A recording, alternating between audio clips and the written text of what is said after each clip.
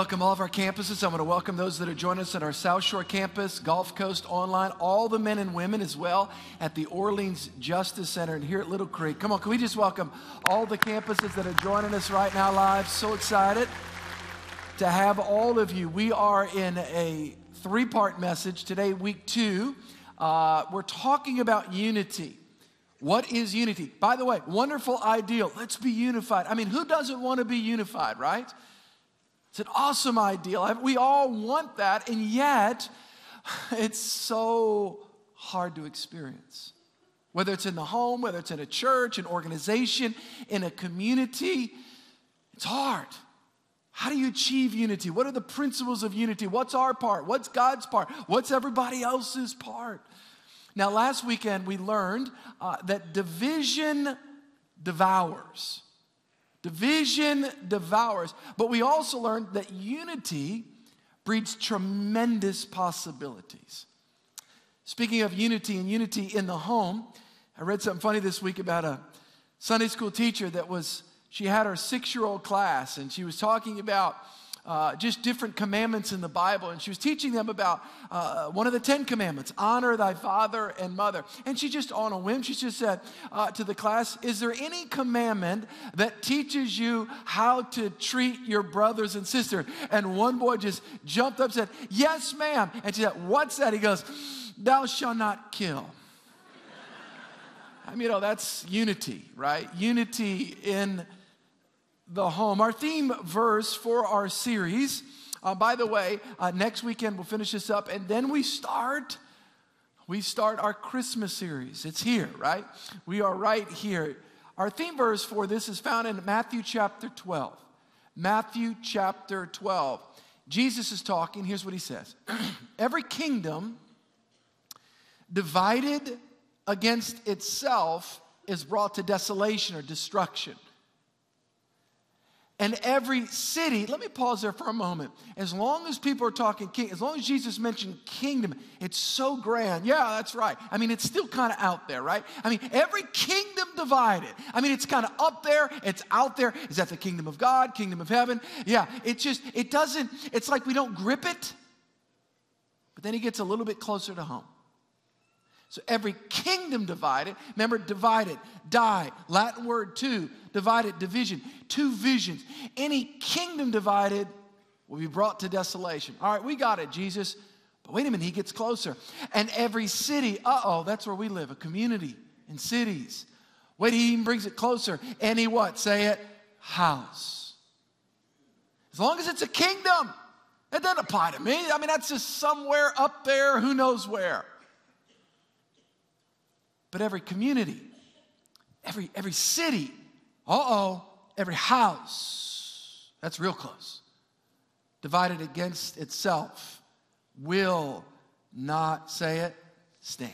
Man. It's a pretty powerful concept that is laid out here. And we talked about that verse, and I taught out of it last week. By the way, if you're a guest, all of our stuff's online. If you want to stay with us, you can go back and listen to it. But I trust that some people had some deep, soul-searching conversations this week. Those of you that are married. It seems like this was not a marriage series, but it seems like we're going in that a little bit more than the other application. And maybe you had to ask yourself last week. I know that every time I teach a message like this, I ask myself, am I part of the solution or am I creating more of the problem? Maybe you, as businessmen and women, you had to ask yourself on teams that you lead, and are you breeding unity in the team that you're leading? Or are you an agent of division by maybe your words or your actions? We have to ask ourselves that, right? I mean, when we hear a message like last week, when we read a verse like this, we've got to ask ourselves: Are we part of the divisive crowd, or are we part of the unity group? Are we adding or are we subtracting? Are we multiplying or are we dividing? Today, I want to talk to you about two different aspects of unity. I want to talk to you about natural unity. What are the components of natural unity? But then I want to bring it a step further, and I want to compare and contrast that with supernatural unity. I want to talk about natural unity and supernatural. What are the components of natural unity? And what are the components of supernatural unity? If you have your Bible, I know a lot of people don't bring it anymore. They look on their phone. I like that. That's fine as long as you're not watching the news. Amen. We have cameras all around all of our campuses evaluating. They're looking down. Okay, I'm just telling you. Okay, here we go. Genesis chapter 11 and Acts chapter 2. You can open up to two places. I want to talk to you about natural unity for a moment. Natural unity. I want to talk about the strengths of natural unity, but I also want to talk about one of the potential drawbacks. Genesis chapter 11. Let me give you a little bit of backdrop where we are. The very first book of the Bible. Again, the Bible is divided into the Old Testament and the New Testament. All right? The very first book of the Old Testament is Genesis, which means beginnings. The Genesis. It's the first. It's the beginning. Genesis chapter 11 happens 4 chapters after the great flood, Noah and the flood. The earth is populating. People are being born. It's growing. There's a development. And we come on Genesis chapter 11, and there's a very interesting thing that happens here, and it really details the power of natural human unity. What are the principles? We're going to see it in here, and then I'm going to show you one potential drawback. Here we go. Genesis chapter 11. Now the whole earth had one language and one speech. Verse 2. And it came to pass as they journeyed from the east that they found a plain in the land of Shinar, and they dwelt there. That would be modern day Iraq. That's kind of the geographical location there. Verse 3. Then they said to one another, come, let us make bricks and bake them thoroughly. And they had bricks for stone, and they had asphalt for mortar. This is advanced here. Verse 4. And they said, come, let us build ourselves a city and a tower whose top is in the heavens, and let us make a name for ourselves, lest we be scattered abroad over the face of the whole earth. Now something happens right here. So they're together, they're unified, they've got same vision, same strategy, the executional plans. They're working hand in hand. One is making this, the other one's making that. There's a lot of synergy that's taking place here. Now watch verse 5. Verse 5, but the Lord came down to see the city and the tower which the sons of men had built. So the Lord is looking and evaluating this. And now God makes an assessment. Verse 6. And the Lord said, indeed the people are what? Say it. One. And they all have one language. They're together. One voice. One speech. One vision. One strategy. One plan. And this is what they began to do. Now, nothing that they propose to do will be withheld from them. That's God's evaluation on the power of unity that is resident within human beings when they pull together. It's God's evaluation. It's not man's evaluation, it's God's evaluation. He said they had one vision, one voice, one speech, one language, and because of that, they're all on the same page. Nothing that they attempt to do together, because of the synergistic power of humans getting on the same page, nothing they propose to do will be withheld. Verse 7. Come, let us go down. And they're confused their language, that they may not understand one another's speech. Last verse, verse 8. So the Lord scattered them abroad from there over the face of the whole earth, and they ceased building the city. One more verse. Interesting. Here's the word. Therefore, its name is called what? Say it. Babel. Because there the Lord confused their language of all the earth, and from there the Lord scattered them abroad over the face of the earth. Okay. What's happening here? Wasn't far into the life of the development of the human race where human beings tapped into this principle, this resident principle of synergy, of unity, and the amazing possibilities that are resident within that. You know what's interesting? I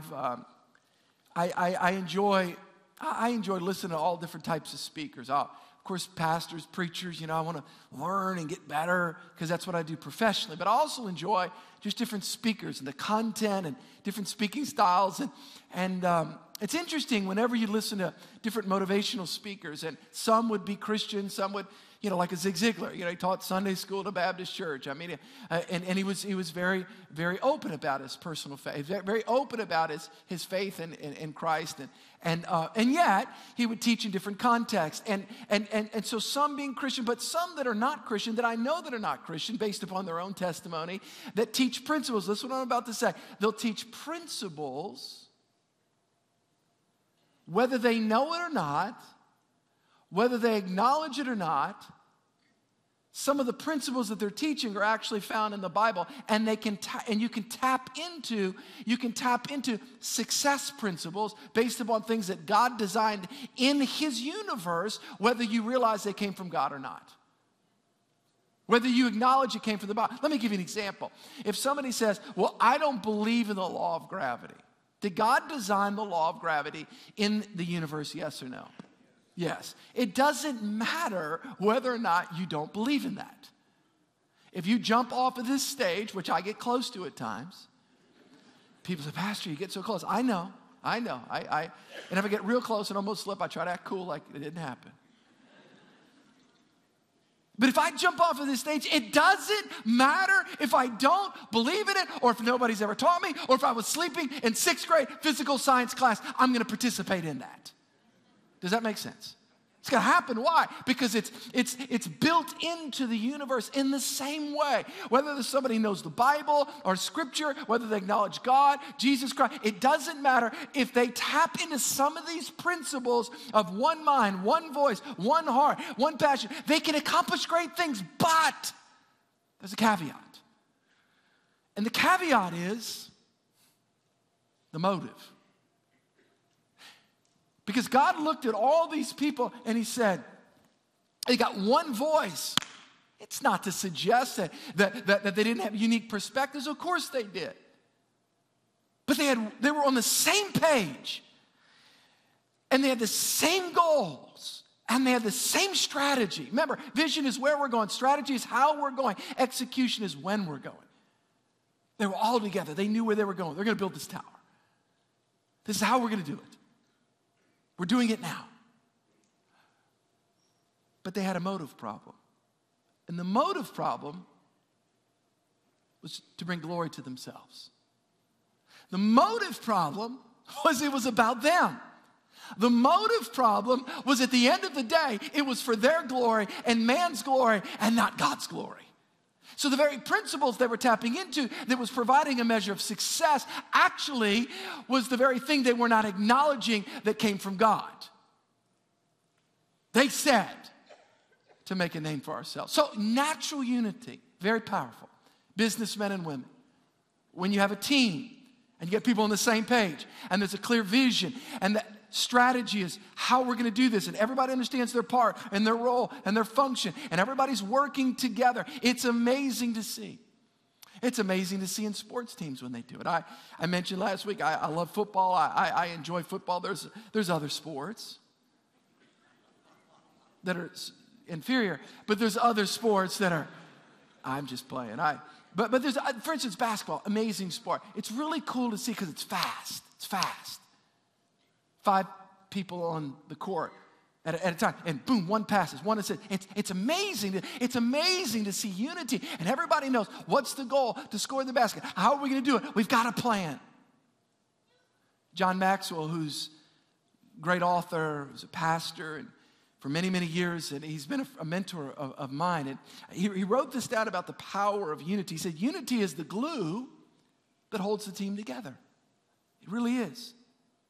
In part, by reducing competitiveness among its players. When people share a common goal, they have the mindset of, watch this, completing one another rather than competing against one another. In other words, they look for ways to make the other person better instead of trying to outshine one another. You know that's true in a marriage. But when a husband and a wife understand that they have a complementary set of gifts where one is strong, the other one's weak, and one is weak, the other one's strong, and you watch this, and you complete rather than compete, and they're fighting, whether it's in a team, whether it's in a community, whether it's in a nation.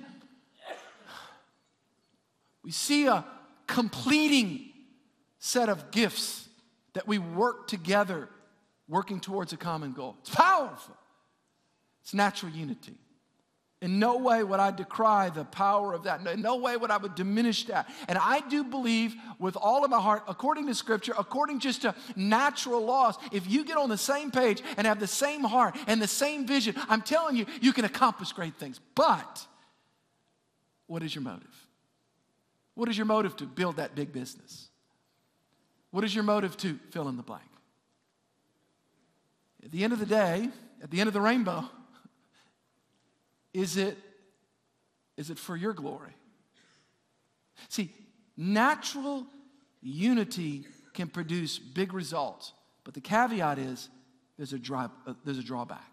It only can go so far. Let's contrast that with another unity. Acts chapter 2. Acts chapter 2. I want to talk to you about supernatural unity. Natural, we can do all that stuff without God. Supernatural brings in another dimension. This brings in the God dimension. Whole different dynamic. It's an added dimension. Acts chapter 2. Similar principles, different outcome. When the day of Pentecost, by the way, Genesis, very first book of the Bible.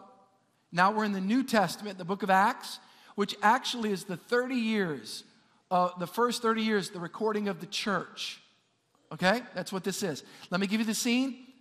The scene is Acts chapter 1. Jesus, well, of course, end of the Gospels. He's crucified. He was buried. He rose again on the third day, the Bible talks about. And he was alive on earth in his resurrected body. He was alive on earth in his resurrected body for a certain amount of days. And the very last moment that he has with his disciples is on the Mount of Olives.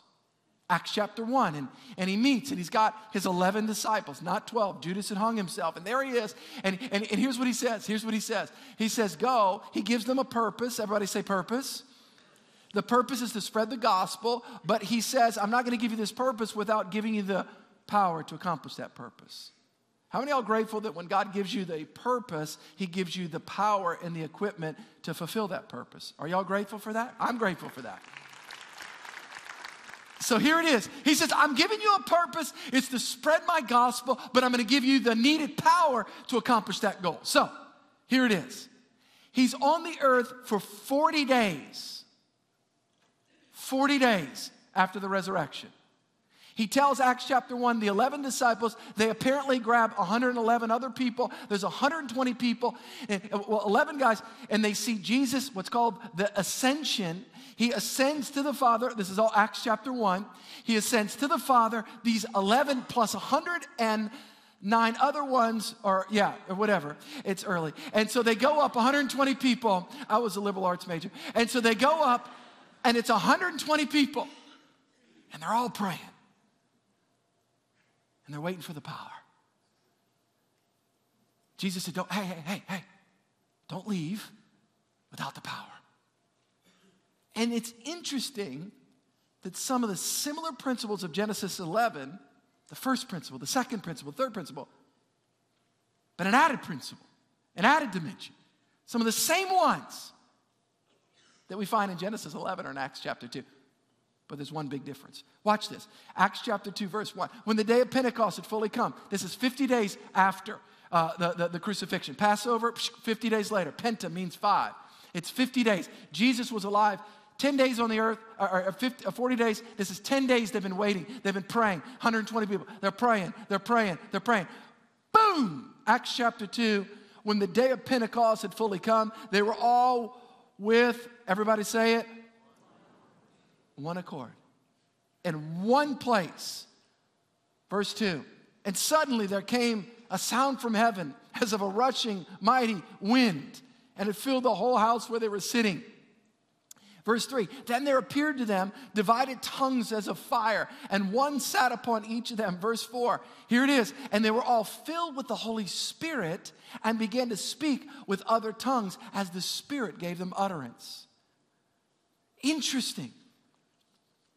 There's this experience now with these disciples and an additional crew, all right? Another 109 people. And they're all praying, and they're all crying out to God. And the Bible says they're in one accord. And they're crying out. They're praying for 10 days, and their hearts are getting closer and closer, and they're connected, and they're connected. Interesting. Genesis chapter 11, God confused their language. As a matter of fact, that city in Genesis chapter 11 was called Babel. Babel. Do you know what the actual definition of Babel, what it actually means? It means confusion. Babel is the root, it's the root word of where Babylon comes from. Isn't that interesting?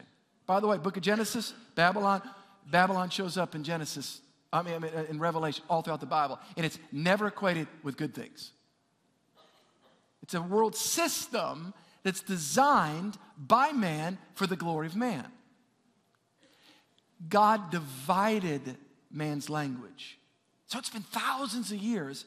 And watch what happens. The Holy Spirit's poured out. And the Bible says like a rushing mighty wind comes in. And like divided tongues of fire is resting upon each of them. And they begin to speak in tongues and speak in a language. And there's a uniting and there's a coming together. And it was awesome and it was powerful. And the Bible says Peter, one of the apostles, stands up and he begins to preach. And they spill out onto the street. And all these thousands of people were in Jerusalem for the Feast of Pentecost. And he jumps up and starts preaching.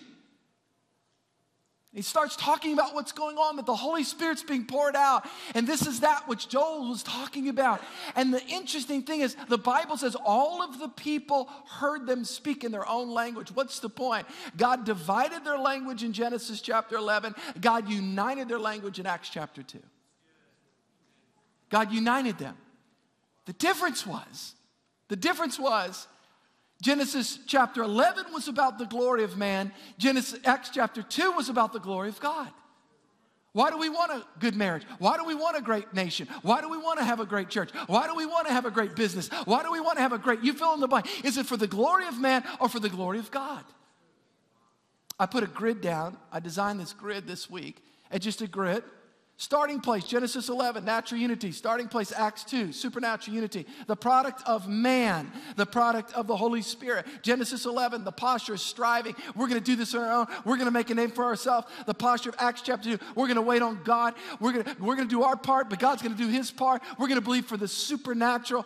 Motivation, self-seeking. Motivation, God-seeking. Outcome, confusion and division. Acts chapter 2, outcome, peace, gospel, and supernatural unity. The solution to the problem of humanity is not to glorify man, it's to glorify God, because only God can change the heart and produce supernatural unity. Only God can do that. Only God can do that. Let me give you 3 ways that we can walk in supernatural unity. 3. Here we go. Y'all ready? Number 1, or A. How do we walk in supernatural unity? This is how we do it. Because I want to be, look, I'm not putting down natural unity. There's principles there, but there's one that's massively skewed in relation to this side. Pastor, I want to walk in supernatural. I want my marriage to experience supernatural unity. I'm a businessman or woman. I want to develop I want to be this. I want to develop a healthy team. I want a community. How do I do it?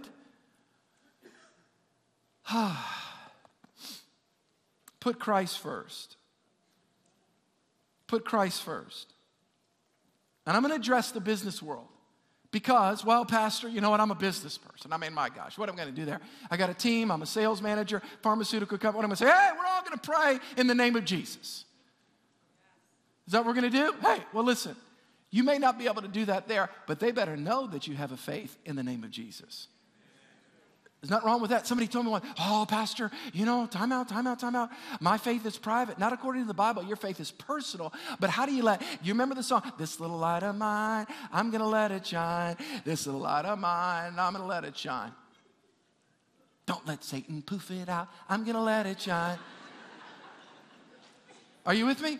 We've been so boxed up if we're believers. You can have a faith. People can know that you love God. Matthew chapter 6, verse 33. Here we go. But seek ye what? Say it. First. Seek first the kingdom of God. Put Christ first in your marriage. Put Christ first in your relationship. Put Christ first in whatever it is that you do. People need to know, I've put Christ first. I put Christ first. He's not second. He's not third. He's not fourth. I tried everything else. I tried Boomtown Casino. It didn't work. Let me try Jesus. How about put Christ first? It's amazing how he's often the last resort for people. Well, let me try it. I've tried everything else. Seek ye first. Here it is. The scripture. Seek first the kingdom of God and his righteousness, and all these things shall be added unto you. I put Christ first. Let's put Christ first in our family. Let's put Christ first. I know what happens when I'm not putting Christ first. And I'm not talking about putting Christ first doesn't mean you live for God or against God. It's an issue of priority. Somebody asked me one time, Pastor, do you pray in the morning or in the night? Or at nighttime before you go to bed? I'm like, look, here's the deal. I'm not that good.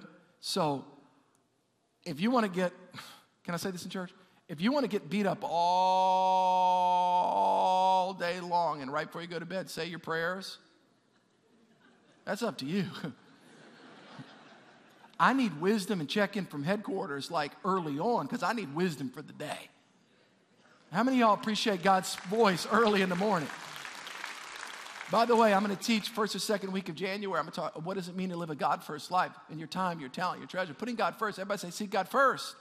See, here's what happens. When you put God first, it actually provides an atmosphere where God's Spirit invades and it produces the ingredients of supernatural unity. It's powerful.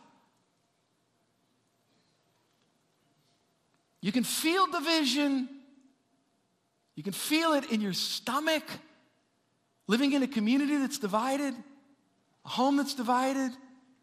You can feel it. You walk in, it's church that's divided. You can feel it going into a church like, it's division.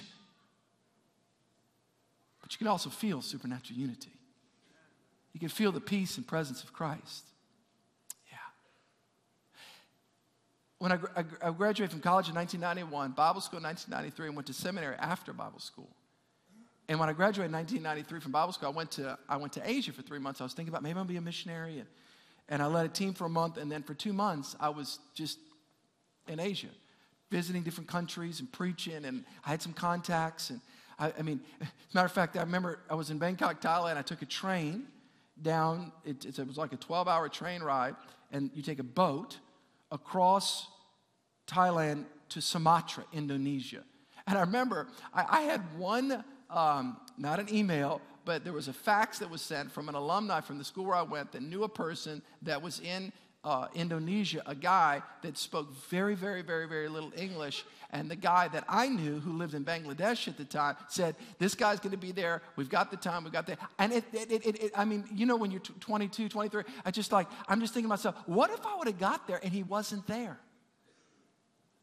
This is before cell phones, before email. And I just got off the boat, and in my heart, I felt like this is what I was supposed to do. And I got there, and the guy was holding up a sign, and it said, it was a very poorly spelled Steve Robinson. But I'm like, I'll take it. I just S and an R anywhere. I'll just do it.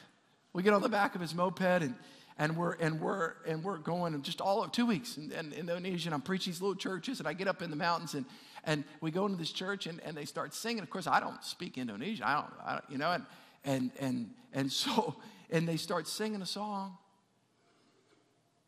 I don't know any of the words, but I recognize the tune. And then all of a sudden, they just started lifting their hands and just singing out to God. And it was like I was able to just step into that experience. Even though I didn't know Indonesian, I knew there was a connecting with that song in a glorifying, and I looked around and I felt connected to everybody there. I'd never seen them before. I was a different nationality. I was different everything. But we had all put Christ first. And the room was filled with God's presence. Put Christ first in your home. Put Christ first in whatever you're involved with. Don't be ashamed of who Christ is to you. I know that you can't just make everybody, but they need to know that you've put God first in your life. I love Hobby Lobby. And Hobby Lobby, I was supposed to be this week. I wasn't able to go to the Museum of the Bible that was opened up Tuesday in Washington, D.C. $1 billion they paid. Hobby Lobby, family-owned business. 14,000 employees, 700 stores. They put $1 billion of their personal family money into building the Museum of the Bible right in Washington, D.C. Listen, they're unashamed. We put Christ first. We put Christ first. Number two, oh gosh, I got to finish. Number two, here we go. B, talking about supernatural unity. Own your part. Own your part. Own your part. Stay with me. I got 5 minutes. You and I have a responsibility to take responsibility. I wrote this down. One of the biggest things that can undermine supernatural unity is not owning our part when we wrong someone in a relationship. You're in a marriage, you're putting God first, you hurt, but then you hurt somebody, you say something. Listen, we're human beings. It's like somebody said one time, I'm looking for a perfect church. They literally told me that at a newcomers dinner. I'm like, please don't come to Church of the King. Because it's where we're imperfect. But we've got biblical ways of responding when we are imperfect.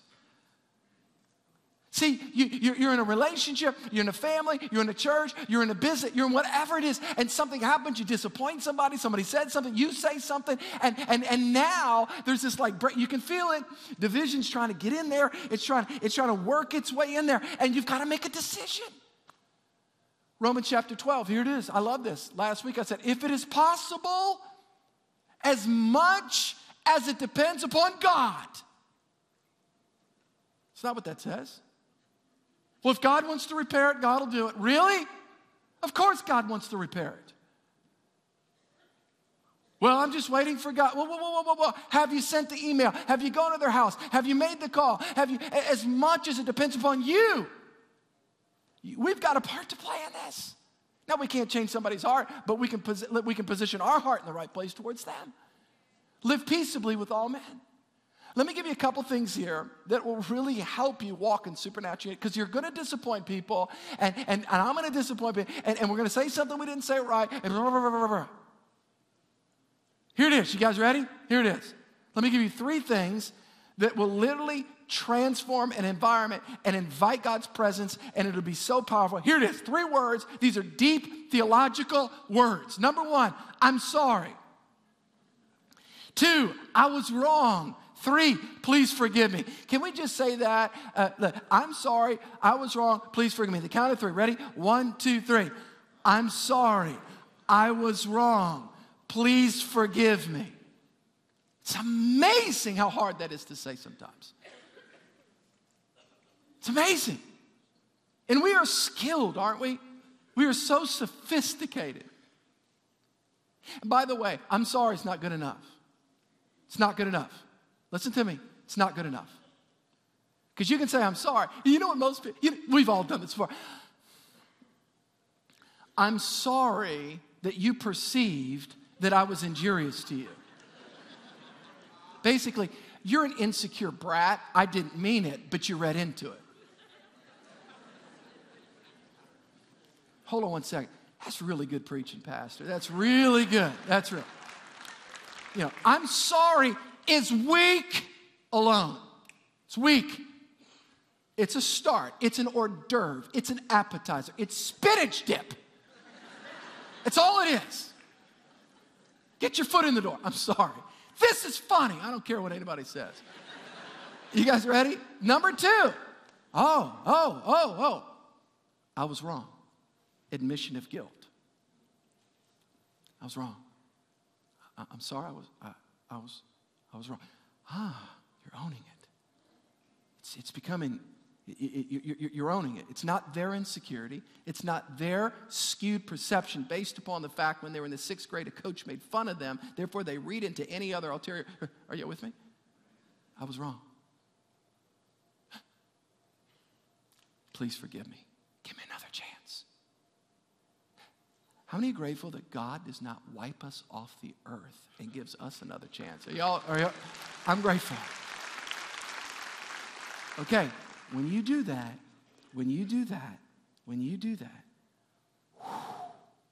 it gives an opportunity for God's presence. Oh, man, yeah. Sorry, I was wrong. Please, just forgive me. I have 2 jobs. My first job is I'm a professional repenter. I've learned how to repent. I really mean that. I don't like how it feels when I'm not right with people. Do you like that? I don't like it. It's like, I got to get this right. And as much as I can. And I know as a pastor, I know as a leader, everybody, everybody takes different thoughts about me out when, what does he mean? What's going on with him and Jennifer? Just listen. As much as it depends on me, if I've wronged somebody, I want to make it right. How about you? Why? Because I want God's supernatural power, and I want to walk in you. I want to do everything I can. I'll do my part. God does his part, and it's a different atmosphere. Let me give you this third and final thing. We'll close. I got 1 minute. Sow good seeds. Sow good seeds. Wherever you go, water the lives of those around you with your words, with your action. Sow kindness, sow goodness, lift people, honor people, care for people, do good deeds, blow wind in people's sails. Be a lifter. Lift people, lift people, lift people.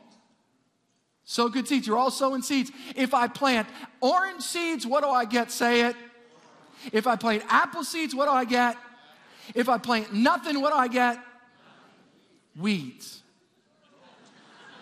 I got you. No, you're planting. We're planting.